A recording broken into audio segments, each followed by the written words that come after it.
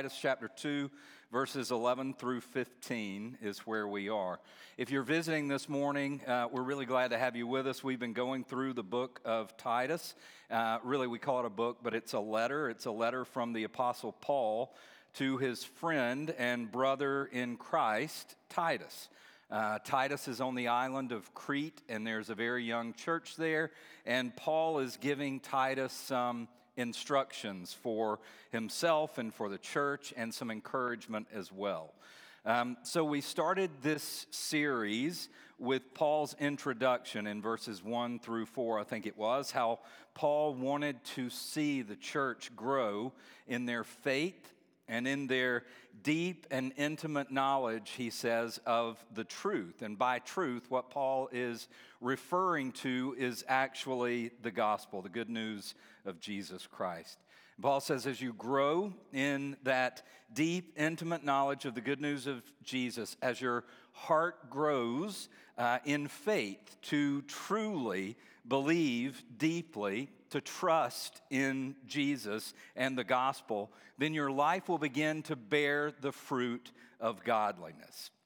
Now, the passage that we come to today is right in the middle, or almost right in the middle of this letter, and Paul goes directly to the gospel. He started with the gospel, and he gave some instruction, and he gave some warnings, and now 27 verses later, he goes back to the gospel again. So let's unpack that this morning, and I think that we will see in these words this morning something that we say a lot here at New City, and I've seen several of our shirts this morning. The gospel changes everything.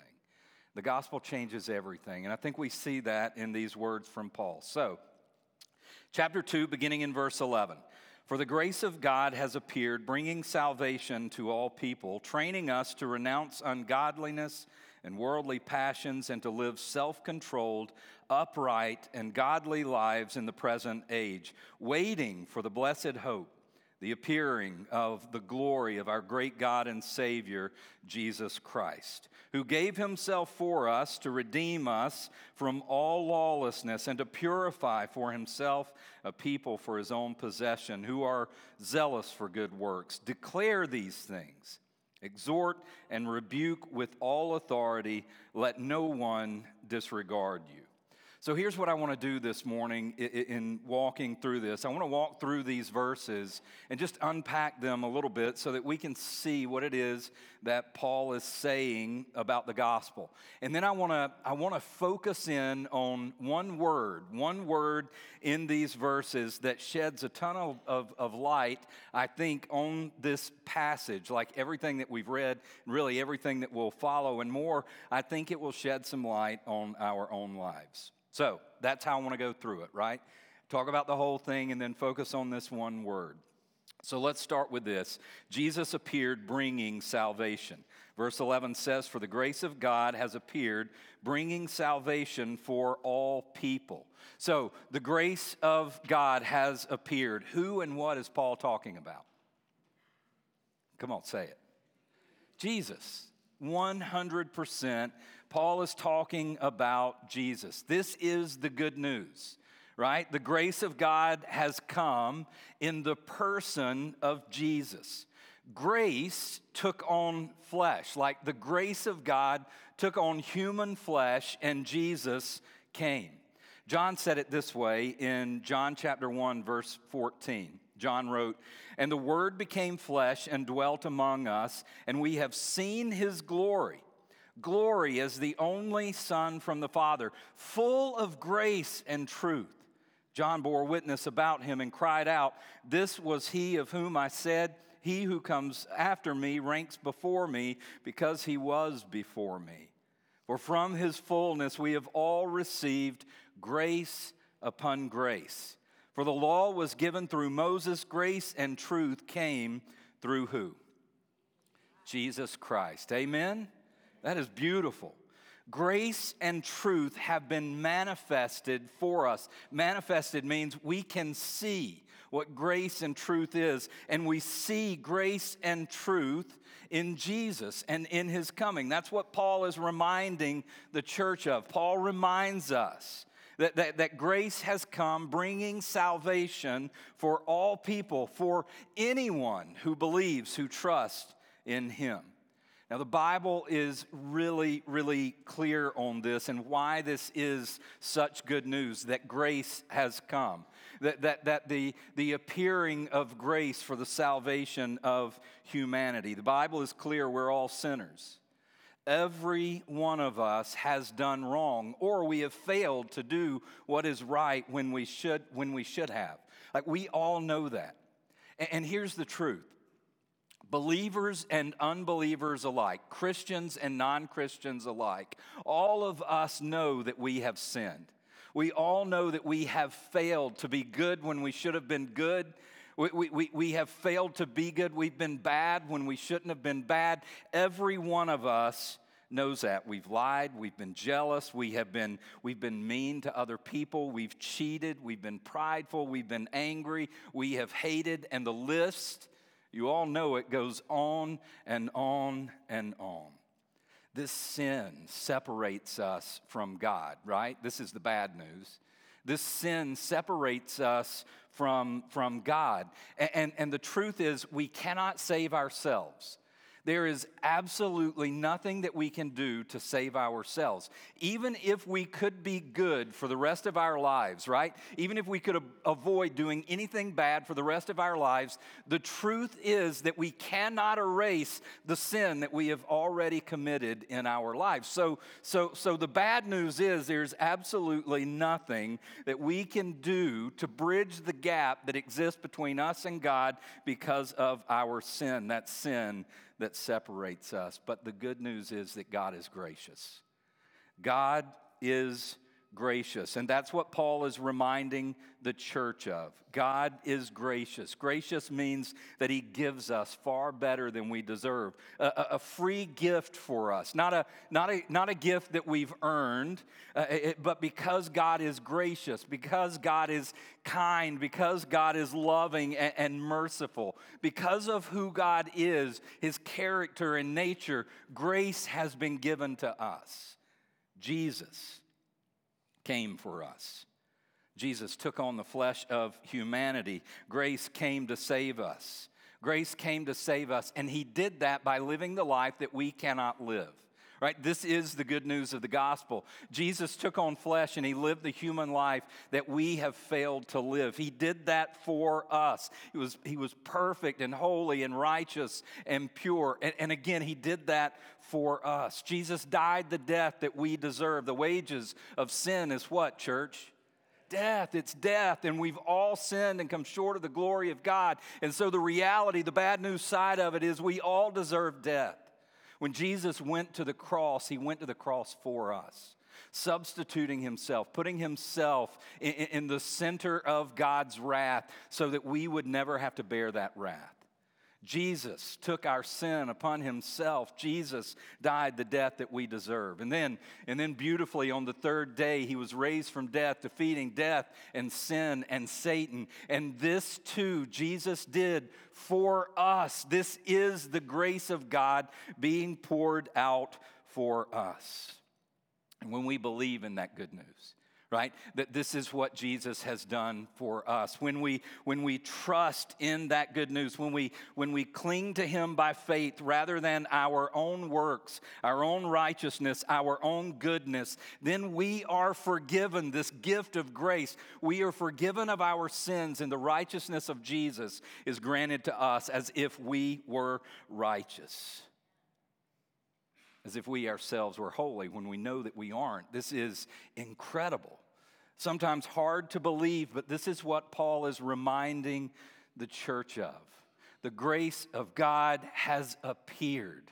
The grace of God has come in the person of Jesus, and he has come graciously to forgive, to redeem, to save us from our sins. But He has come doing more than that. Jesus did much more. Jesus came training in righteousness, Paul says. For the grace of God, verse 11, has appeared, bringing salvation for all people, training us to renounce ungodliness and worldly passions and to live self-controlled, upright, and godly lives in this present age. In Romans chapter 5, the Apostle Paul writes this, beginning in verse 17.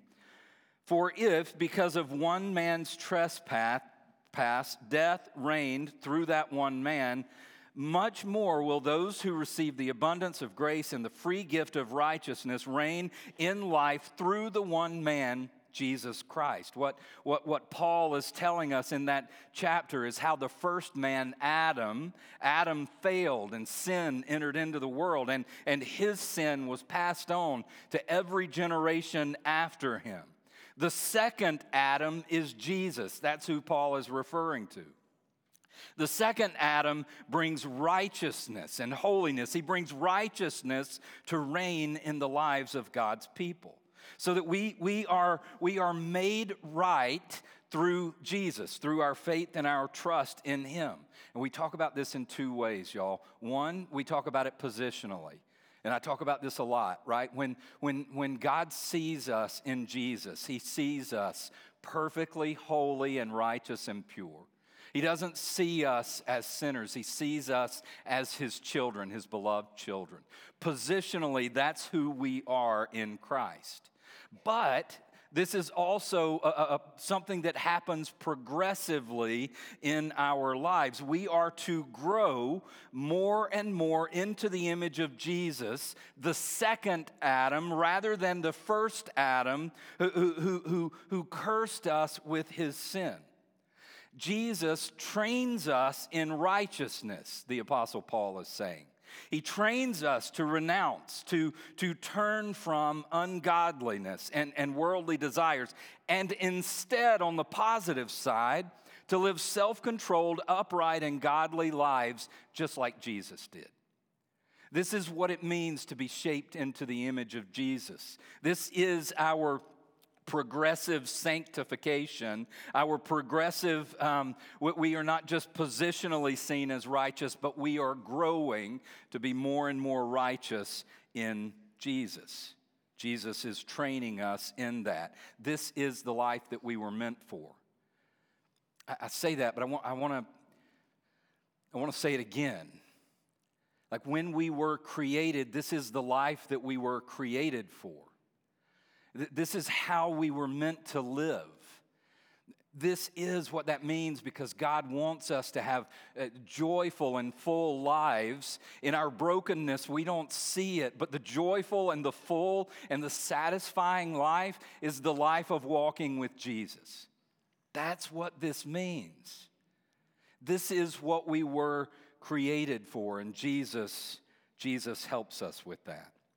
So, I think there are a couple of ways, there are many, but at least a couple of ways we'll talk about this morning that Jesus trains us, okay? One way that Jesus trains us in righteousness is to show us righteousness. Jesus shows us this life that we were meant to live. He shows us what it looks like in His own life, and we have the Gospels to help us see that in the life of Jesus. He shows us what it looks like to love God rightly above all else in the world, and He shows us, even very, very practically, He shows us what it looks like to love our neighbor as ourselves. These were the two greatest commandments from God. In fact, all of the other commandments from God, including the 10 Commandments, hinge and hang on these two commands. This is what God wants for us, to love Him above all else and to love our neighbor as ourselves. Jesus shows us perfectly how to do that. He shows us that in His perfect human life. We see it. The second way that He trains us is teaching us. Jesus teaches us. Jesus taught His disciples, right? He taught His disciples what the kingdom of God was like, what it was meant to be like. He taught them verbally, speaking with them what should be and what should not be. He encouraged them. When we read the words of Jesus in the New Testament, we see this. Jesus encouraging his disciples. Jesus correcting his disciples. Sometimes we need to be corrected, and Jesus offers correction. Sometimes Jesus straight up rebuked the disciples. And sometimes we need to be rebuked as well. Jesus taught his disciples, and Jesus continues to teach his disciples through the Bible, his word. So Jesus came bringing salvation, Paul reminds us. Jesus came training us in righteousness. And here's another, Jesus is coming back. Jesus is coming back. And this should impact the way that we live our lives. Right? So verse 11, again, for the grace of God has appeared, bringing salvation for all people, training us to renounce ungodliness and worldly passions and to live self-controlled, upright, and godly lives in the present age, waiting, verse 13, for our blessed hope, the appearing of the glory of our great God and Savior, Jesus Christ. Verse 13 says, waiting for the blessed hope. Waiting for the blessed hope, the appearing of the glory of our great God and Savior, Jesus Christ. Now, first of all, I just want to point this out. Jesus is God and referred to as our great God and Savior. Jesus is our great God and Savior. This is a reference to the Trinity, to the Holy Trinity, Father, Son, and Holy Spirit, the three in one. Jesus is Emmanuel, God with us. God took on flesh and came to be with his people. Jesus is our great God and Savior. And Paul says he's coming back. This too is great news if you are a believer and a follower of Jesus. Jesus is coming back. He is coming back not as the slaughtered sheep who died on the cross, but as the glorious King who reigns over all of his creation. He's coming back as the warrior who will fully and finally defeat all of his enemies. Not just his enemies, but our enemies. Human enemies, spiritual enemies, all of our enemies, sin and Satan and even death himself. Jesus, the warrior God, will come. He will come as the perfect judge. When he returns, he is coming as the perfect judge. One that we have never seen, the perfect judge, bringing justice to every injustice. He will come as the great physician. As much as I love doctors, and as great as doctors are, there is one that is far better. His name is Jesus. And when he comes, the great physician will heal every sickness and disease. He's coming back as the restorer. Coming back as the restorer, who in all power will fix everything that is broken. Broken in us and broken in the world. His will be a kingdom of righteousness and justice. All of the things that we desire to see in the world now, we will see in the kingdom of God, the kingdom of Jesus. A kingdom where there is no more pain and no more loss, no more racism, no more classism, no more hatred and no more fear. He will come. And when he does, he will gather together all of God's children. He will gather together the Father's children, and we will see him face to face. And he will make us whole. And we will be with him forevermore together as his people. This is the glory of our coming Savior and King. This is the glory of our great God and Savior. And this, Paul says, is our hope, our confident expectation. This is our hope. Not that we win the lottery, not that we get the promotion at work, not that we find the love of our life, not that we beat this sickness or never get sick. This is our hope. He is coming back and he will fix all of this brokenness. Listen to me, if you're here today, if life is hard for you and it is filled with sorrow, one day the King is coming back and he will wipe away your tears. and He will fix your brokenness. But I want to say something to the rest of you.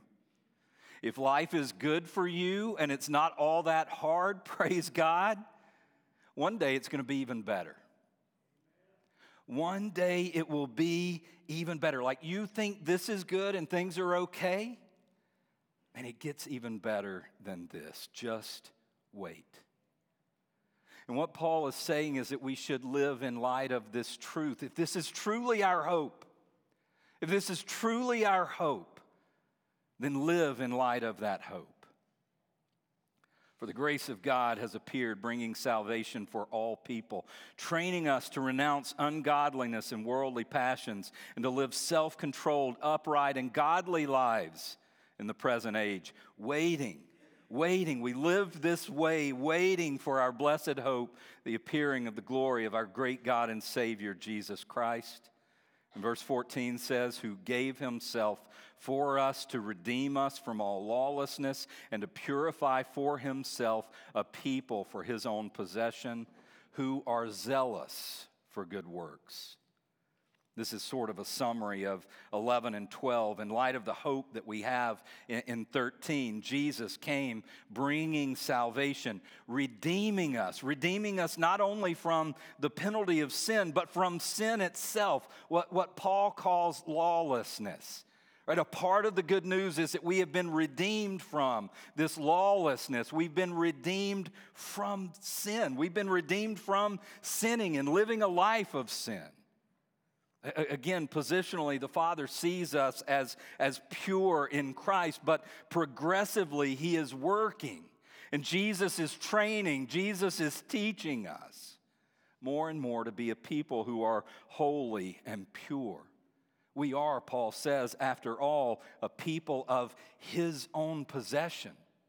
We belong to Him. We are a people of His possession. We are His people. And we are meant to be zealous not for evil, not for disobedience, but to be zealous for good works, for the good works of our Father. Good works that Paul said in Ephesians 2 were prepared for us before the foundations of the earth. Verse 15 instructs Titus, declare these things. Exhort and rebuke with all authority, and let no one disregard you. What is he declaring in these things? Family, I hope you see it. What he is to declare is the gospel of Jesus Christ and what it looks like to live in light of that gospel. Declare that, Titus. Let no one disregard you. Exhort and rebuke with all authority. So I said when we started, I wanted to walk through these verses and see what Paul is saying. We've done that. Incredibly powerful verses from the Apostle Paul. Then I said I want to focus on this single word that sheds a ton of light on our verses this morning, and really should shed a ton of light on our lives as well. So I want to do that as well. Look at verse 11 again with me. For the grace of God has appeared, bringing salvation for all people. What is the first word in that verse? For. I wasn't real good at this stuff, so don't feel like you have to correct me. I think that's a preposition. Again, don't feel like you have to correct me. I'm not asking for that. I don't care if it's a preposition or not. What I do care about is this word for is connecting two thoughts or ideas. Two thoughts or ideas. And often, the word for can be translated as because. Because. So it is telling us the cause of something. So I want to think about verse 11 and swap the word because for in verse 11. So if we read it that way, it would be because the grace of God has appeared, bringing salvation for all people, training us to denounce ungodliness and worldly desires, training us to live self-controlled, upright, godly lives. Because Verse 14, Jesus gave himself for us. Jesus gave himself to redeem us from all lawlessness and to purify for himself a people for his own possession who are zealous for good works. Paul is saying that Jesus is coming and bringing salvation. Jesus is training us, redeeming us, purifying us, making us his people, a people for good works. All of those things are the reason or the cause for something else. That's what the word "for" is doing there. It's saying this: grace appearing is the reason for this other stuff. Grace appearing is the reason for this other stuff. And the other stuff that I'm talking about, that I think that Paul is pointing to, is everything that we've been reading in chapter 2 up until this point. But I think we can go all the way back through the beginning of this letter from Paul and say that 4 is pointing to everything that Paul has already said. And I think that it will even stand as the reason for everything that follows in the letter. That's why it's beautifully placed right in the middle of this letter. Let me show you, hopefully, what I'm talking about here. Paul opened up the letter by saying in verse 1 that he wanted to see God's people grow in their faith and their knowledge, their deep, personal, experiential knowledge of the truth, the gospel. And then he unpacks it in the verses that we just read, what that gospel is, how that gospel is our hope, how that gospel transforms who we are.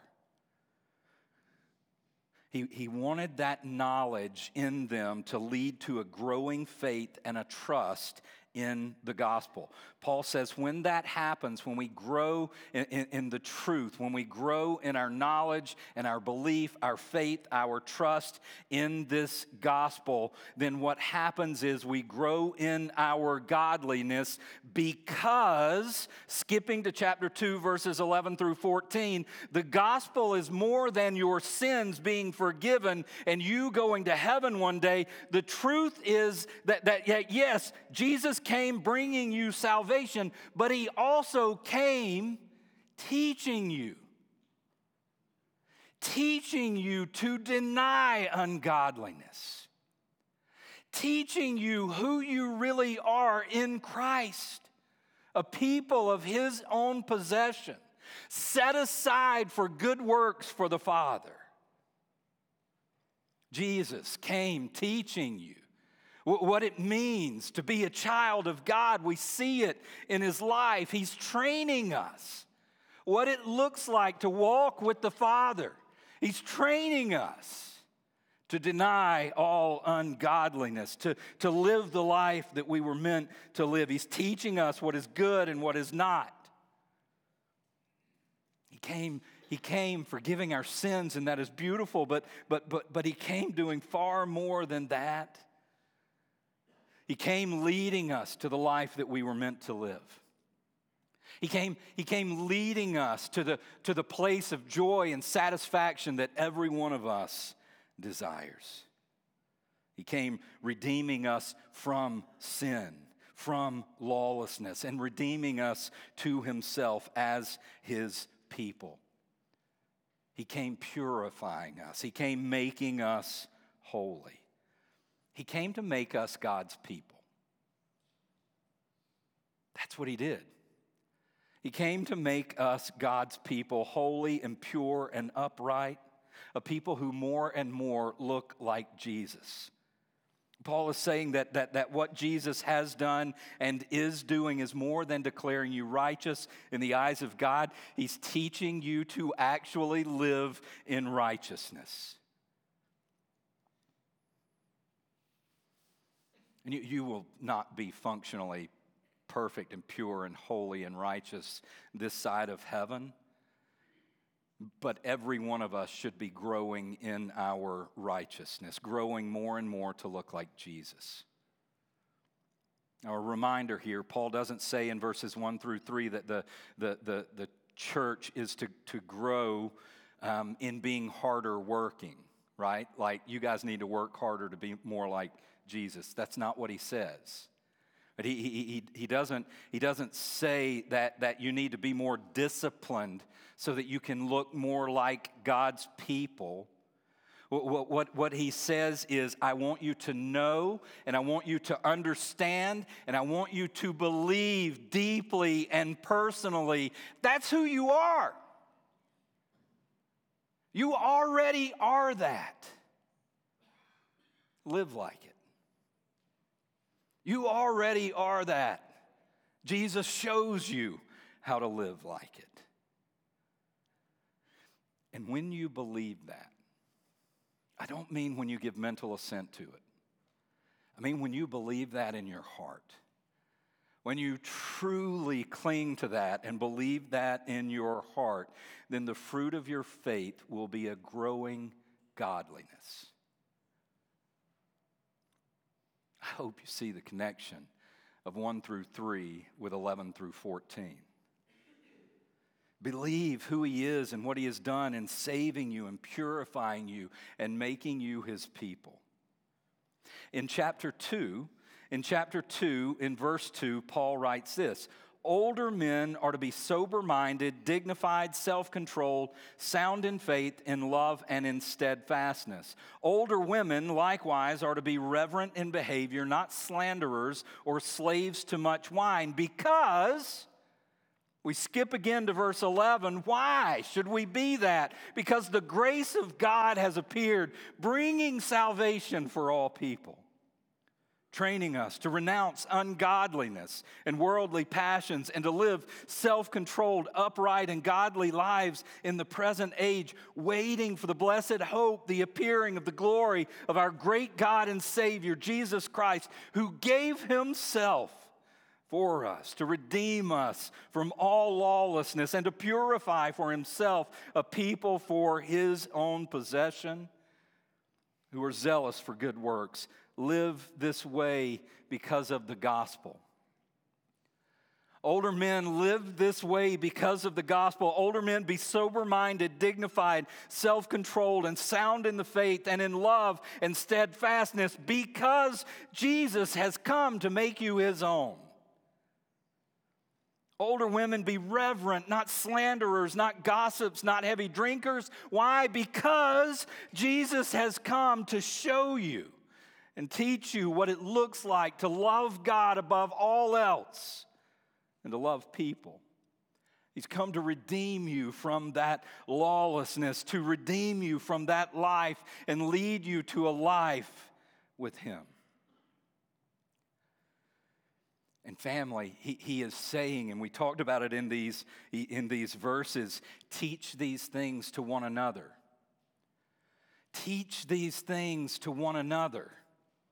Older men, teach the younger men and let them see your life growing in holiness. Older women, teach the younger women and let them see you growing more and more to look like Jesus. Why? So you can win points with God? No. So you can be better than the people around you and show yourself to be more holy than they are? No. Because it is your duty as a good person, you have to do these things. No, no, no. No. It is because you have received the good news of the gospel of Jesus Christ. Because the grace of God has appeared. This is why. This is why you live this way, because the grace of God has appeared, bringing salvation for all people, training us to renounce ungodliness and worldly passions, and to live self-controlled, upright, and godly lives in the present age, waiting for our blessed hope, our confident expectation, the appearing of the glory of our great God and Savior, Jesus Christ, who gave himself for us to redeem us from those lawless deeds and to purify for himself a people, his people, a people of his own possession, who are zealous for good works. Declare these things. Declare these things. Titus, listen to me. Declare these things to one another. Proclaim the beauty of the gospel to one another. Declare these things to one another. Exhort one another in these truths. Rebuke one another when that is necessary. And let no one disregard you when you stand firmly on the gospel of Jesus Christ. Hear me this morning. How we live our lives is rooted in the good news of the gospel. The grace of God has appeared. Maybe a better way of saying it is how we live our lives flows from, it is the overflow of what we truly believe about the gospel. And I want to say it again. When I say truly believe, I'm not talking about mental assent or head knowledge. I'm talking about the knowledge of verses 1 through 3 from the Apostle Paul, that deep, intimate, personal knowledge. I'm talking about a heart that clings to that truly, truly as our only hope. How we live our lives flows from what we believe about the gospel, about who God is and what He has done for us in Christ, about who He has made us to be in Christ. When we remember, when we believe the things that we have talked about today with regards to the gospel, when we truly believe that good news, then the gospel changes everything in our lives. That's what those shirts mean. The gospel changes everything. It changes who we are. We are no longer strangers and enemies. In Christ, we are His people. We are not just forgiven of our sins, but the Holy Spirit is working in us, and Jesus is teaching us to grow in our holiness and our purity. More and more being shaped by Him into the image of Jesus, the perfect man, living the life that we were meant to live. It changes who we are, His people, yes. It changes who we are. We are family.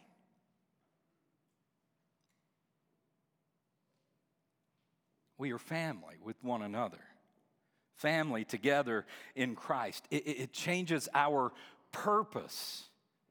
The gospel changes our purpose. We are made for His mission. And hear me on this. When our hope is truly the coming of our great God and Savior, Jesus Christ in all of His glory, when that is our hope and our confident expectation, I promise you, the pursuits of the world come in a distant second. Power, place, money, the right neighborhood, the right car. Those are all the things that we pursue when our hope is in the here and now. The gospel changes everything. We are made for His mission, a mission to those outside of His family who one day will be a part of His family, and a mission to one another. Right? I say this often. This isn't a spectator religion. And I don't want this to be all that New City is, where I stand up and teach. That's not the way it's meant to be. We teach one another because we're family. We disciple one another because we're family. We care for one another because we are family. This is what the gospel changes in us. We give ourselves to one another, to teaching, to encouraging, to caring, to serving, to helping others inside the family and outside the family live in light of the gospel. Say it again. When we truly believe it, the gospel changes everything. So what do I want you to do today? I want you to believe. I want you to believe the beautiful news of the gospel. If you're here as an unbeliever, then I want you to believe the gospel. Be forgiven and be free from your sin and become a child of God and a part of this beautiful family. And if you're here as a believer, you know what I want? I want the same thing that God wants. I want you to believe the gospel for every area of your life. When we truly believe the gospel, it changes us. Let's pray. Father, thank you. Thank you for this reminder of just how beautiful the gospel is.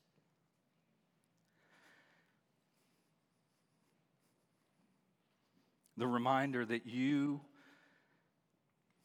with the appearing of grace, have changed everything. Holy Spirit, I pray that you would help us to believe. Whether that be the first time today for an unbeliever, Holy Spirit, move that they might believe. And for us, Father, as believers, those who do believe the gospel, help us to believe it more deeply. Help us to grow in our deep knowledge and understanding of the truth of the gospel. How great it is. How far-reaching it is. How the gospel changes everything. Help us to grow in our knowledge. Help us to grow in our faith. To truly, truly believe.